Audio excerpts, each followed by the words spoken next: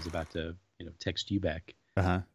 and it started ringing. So it was ringing in my hand, it was ringing on the Mac, it was ringing on the PC all at the same time. You can't get away. Oh, yeah, You I know what you're cannot. talking about. Teams does that to me. Rings on the laptop, rings on the phone, rings on the iPad. Teams. What's creepy about it is like I'll hang up on my computer and I'll also hear the hang up sound on my iPad. And I'm like, wait, what? Were you listening to me there too? So, Teams and hanging up. Yeah. That reminds me of a story that I wanted to tell you. Okay. You should probably know when you're hung up. You probably should. Did I do something? No. This isn't you. Actually, this is a story. So I wanted to tell you a couple of stories today of shall we call them foot and mouth disease? This is what I need right now because, man, it has been a roller coaster of a week. So, yes, please, Uncle Cormac, tell me a story. So the first one, yesterday, was on a phone call. I'll leave the who I was with off, but a couple of people from one organization, a couple of people from another organization, and a couple of people from my organization. And we were discussing change orders, and we were discussing the high cost of some of the change orders, and kind of a lot of like back and forth. Why does it cost this much? This is just a temporary facility, blah, blah, blah, and back and forth. They were getting a little defensive. They were getting a little perturbed at kind of like the tone from, I guess they felt like it was the accusatory tone from the architects and other group. And so they were, you could clearly hear the frustration. And surprisingly enough, I was the one who was trying to play peacemaker and try to calm everybody down and all this other stuff. And everybody kind of kept going back and forth on this. A couple of people, were just like really badgering at them, sinners, saying, what's up with this cost? Why is it so high? Why did you need level 5 finishes for a temporary condition? Blah, blah, blah. It wasn't things that weren't unreasonable. Oh, was that in the discussion? spec? Yeah. All right. Go on. And so clearly it wasn't anything that was not an unreasonable line of communication, but there was a bunch of tension. So one guy said, all right, look, clearly we want you guys to take a look at it a little bit more and make sure that you guys have everything checked out, double checked, make sure you're okay with everything. Mm-hmm. They're like, all right, well, fine. And so you would assume, so everybody's like, all right, thanks, have a good weekend, hanging up. Uh-oh. That's where it's coming. Yeah. One person forgot that they hung up and muttered at a pretty audible rate, God, I hate that effing guy. Yes. This is what we need right now. And you're like, shaking dude. My head. Yeah. You're still on the call. You're still like on a live mic, and the people who shouldn't be hearing that are on that live call as well. And you're like, man. Yeah. And it wasn't anybody from us or, it was just, he was frustrated. That's the only reason you can tell this story. I could tell this story because it wasn't me. Yeah. And I'm like, oh, man. Wow. He's like, wow, man, dude, you've got to like check yourself. Yeah. Well, remember the day when you would hang up the phone on a wall and there was actually it wasn't possible for that phone call to still be going if the handset was hanging on the wall, and now it's like there's no buttons on the phone, right? Yeah. So funny thing about I was talking to another guy that was on that call with me, and I was like, "Did you hear that?" Was I and the he's only like, one? He's like, "Dude, did you hear what I just heard?" I'm like, yeah. Yeah. And then I texted another guy, and I'm like, were you still on that call? He goes, I was hanging up and I heard somebody say God, and then I kind of like hung up. And I'm like, yeah, I'm glad you didn't hear the rest of that. Oh. And it wasn't directed to him or anything. And I know who it was, and I know who it was directed to. And surprisingly enough, it wasn't me.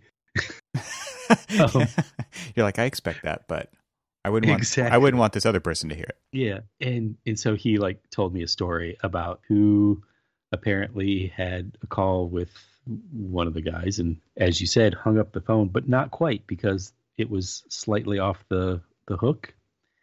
and for like the next hour went and berated the architects. Yeah. Wow. And you're like, And you're like listening to the whole thing. oh, Dude. he just kept the phone to his ear. He's like, mm-hmm. Oh, is that what you think of me? Playing along. So, okay, so there's definitely like places that you could work, or, companies, let's just say, that have a culture like that, right? Where that is not a professional culture. That is a culture that is kind of backslid into that position where somebody let somebody else do it for long enough where it just became normal, quote unquote normal. And then that's how it, like, the company ultimately becomes like that. I think we've all seen that happen. And then there's kind of somewhere in the middle where it's like you'll have a senior project manager or a project architect on their phone walking around the office having a big argument with the contractor. And it doesn't mean that it's going to have that language, but those conversations do happen in the open. And I think like there's definitely some learning that goes on from especially the younger staff in the office of like how to stand up for yourself or how to fight for something on a project or et cetera, et cetera. You could look at it positively and negatively, I think. And then there's the other one where it's just like, no, we will be professional at all costs, right? Which is kind of like, I don't know if there's a firm like this out there, but it kind of reminds me of like that Nordstrom story where somebody returned a set of tires to Nordstrom, right? And they're going to take it back because the customer is always right, which is like the other end of that extreme, right? Right. It's interesting to kind of hear the different cultures that are out there and to think about a culture where that berating kind of happens and the back talk. And like we have teenagers, we kind of know what this is like, right? Mm-hmm. Yeah. And it's like, I heard you. You should not do that out loud ever. It is disrespectful. It is unprofessional, et cetera, et cetera, et cetera. And it's like, I'm a parent. I'm trying to teach that to my kids. And then you hear somebody who's at a professional company doing that. It's not a good model. Yeah. Right. It's rough. Right. Yeah. And even now more so, like with everybody working from home with little ears in the background. Yeah. With like serious, like mental, not mental problems, but stress and, you're just not in maybe a good place because you're dealing with kids in school and all of the other things on top of all the other things that are just everything's piled together right now. Like you said, like it's all one big space that you're in. You don't even know the difference between the living room and the bedroom and the basement. And yeah. Well, let's be honest. There's definitely some mental stress that comes along with that. So I guess this brings up a bigger topic of self-care. What are you doing anything for self-care? Well, I did want to tell you one more story. Okay. Before we get to self-care. Okay. Because this one's all 100% I own this one. So let's just start there. Cormac owns this foot and mouth disease. So today I was invited to sit on a jury for a friend's university studio class. And so I did. And I kind of joined it. And, I know him from St. Petersburg, down in Florida. And there was a couple of other like Florida folks down that were on the jury as well, and joined in. And this was before a lot of the students were coming in and we were talking about things. And I'm encouraging him. I was like, man, you couldn't even pay me to go back to Florida. And he's like, oh man, no, Florida's great. I'm like, I grew up there and, I just don't know what it is. It's like, I just don't feel like I really want to go back. And, so he's like, well, how long has it been since you've been here? I'm like, it's been a few years. I've got family down there and we go down there often, but it has been a while since I've been there. He goes, oh man, it has totally changed.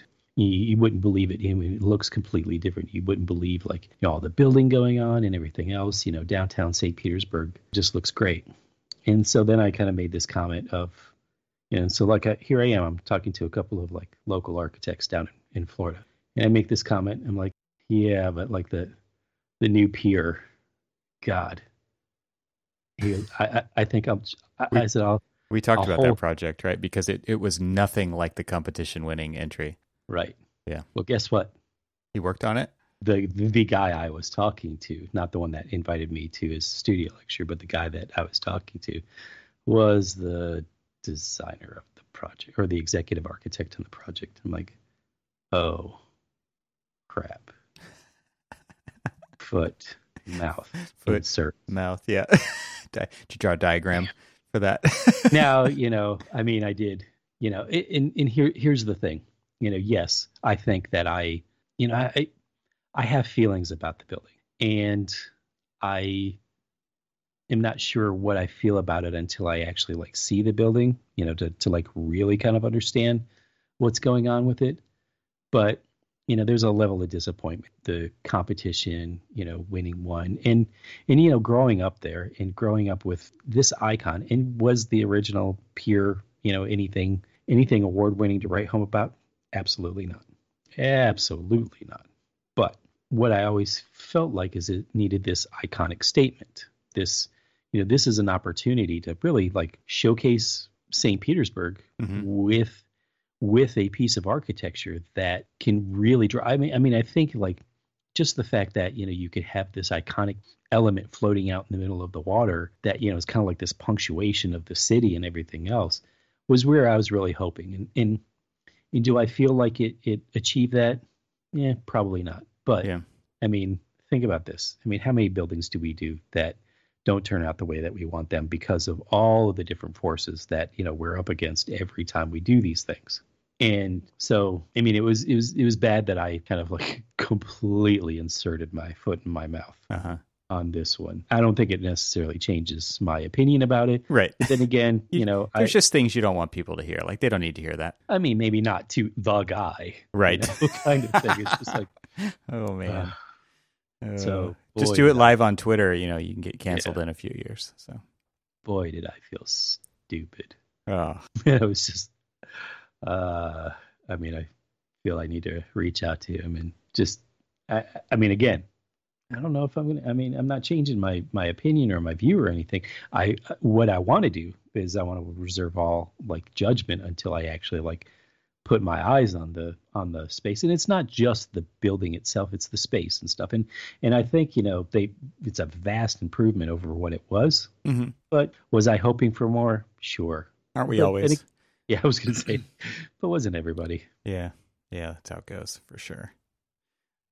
Oh, so you do anything to disconnect from the madness and take care of yourself? You mean immediately? Well, whatever. I don't know. Big picture, little picture. Well, it's a picture. I'll say that I will take a momentary lapse of a break on my project, which I have an interim. It's one of the bigger interim deadlines, kind of progress check-in. Those are called fake deadlines, by the way. Yeah. Yes, fake deadlines, which is going to basically expose that there are a lot of questions that still need to be answered, which everybody knows about. And that's the good thing about going into it is that like everything that they're going to see, or in this particular case, not see, are things that are kind of out in the open that everybody knows are discussions that still need to happen, but just doesn't make it feel any better than when you're this far along and you just still have like a handful of really big questions that could like drive certain areas one way or the other. So unfortunately, I've got that going on till the 25th. So 12 days of cranking along. But I do get a moment of respite this weekend where I get to wake up early, like 3 a.m. and start driving down to Southern Virginia, all the way to damn near North Carolina to take my son to a college tour. Sorry, I didn't mean to cut you off there. How far is that really? Because you say like all the way to Virginia. It is according to this, it is a 6-hour drive. So while we're talking. So 350, 400 miles, something like that? 352 miles. 352. I was pretty dang close, wasn't I? Yes. Wow. Yeah, that's now not bad. if I left right. Come on. If I left right now, it's actually a lot quicker. But the one amazing thing about it is that I get to drive through basically the Shenandoah Mountains of western Western Virginia and kind of like, drive along some pretty damn beautiful scenery. Now, granted, it will be completely dark. Yeah. And I won't see any of it. Yeah. You're like, imagine, if you will, looking Exactly. out this window. Ooh, I bet there's mountains out there. Turn I on the don't know brights. because everything's dark. Turn on the bright lights. Yeah, you need some of those like LED spots that you can just mount to your roof rack and blow everybody else out of the water with your lighting. That'd be fun. Light up the scenery as you drive down the highway. Well, I'm trying to get out on my bike. I didn't go outside of the house at all today. Like I think that's kind of what a lot of people are dealing with. And now with the time change, it's even worse, right? Because by the time you're done working, which is now for me, it's not even 5:30 yet. It is completely dark outside, and I hate that. I hate that part of this part of the year. There's so many other things I love about this time of year. I think for the most part, like in Southern California, it's nice to actually see seasons happening, and it's nice to not wake up in complete darkness, but at the expense of leaving work traditionally, but now just walking out of my office and it's completely dark outside. It's pretty terrible.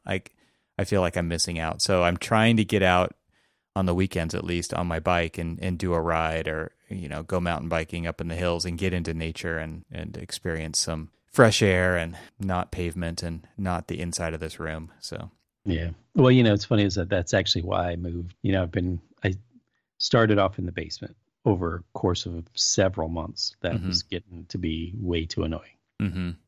So then I set up a little desk in my bedroom, and where, that's fine for a while, but, it really kind of sucks when like the glow of the computer is just like humming at you while the last thing you see at night and the first thing you see in the morning. and yeah, exactly. Forget it. I did the same thing. Yeah. So then I came out here, and this was the first day that I actually felt kind of nice to work in. Like it was sunny outside. It's been raining the past couple of days, and it was sunny outside. It felt nice to actually like see the outdoors through a window right next to me. Mm-hmm. So it felt a little bit. No, I did get outside today. I had to drive into DC today to pick up the. Did I tell you this story yet? I told you that, I had to like send my lens in to get fixed. Mm-hmm. So they sent it to Fuji to fix it because they felt like better to have them do it because it's supposed to be a weather sealed lens, and the bracket was what popped off. So they were like, oh, let's send it back there. So they sent it back there. Did I tell you that they came back and told me how much it was going to cost? No. Time to buy a new lens instead? It literally was the exact same amount to fix the lens as it was to buy a brand new one. So it's just a lens replacement was what they were offering you. They just weren't telling you that. And so what they were telling me is that, hey, I know you have this lens. We'd like for you to pay for that same lens. Mm-hmm. We want you to buy it twice for the same one.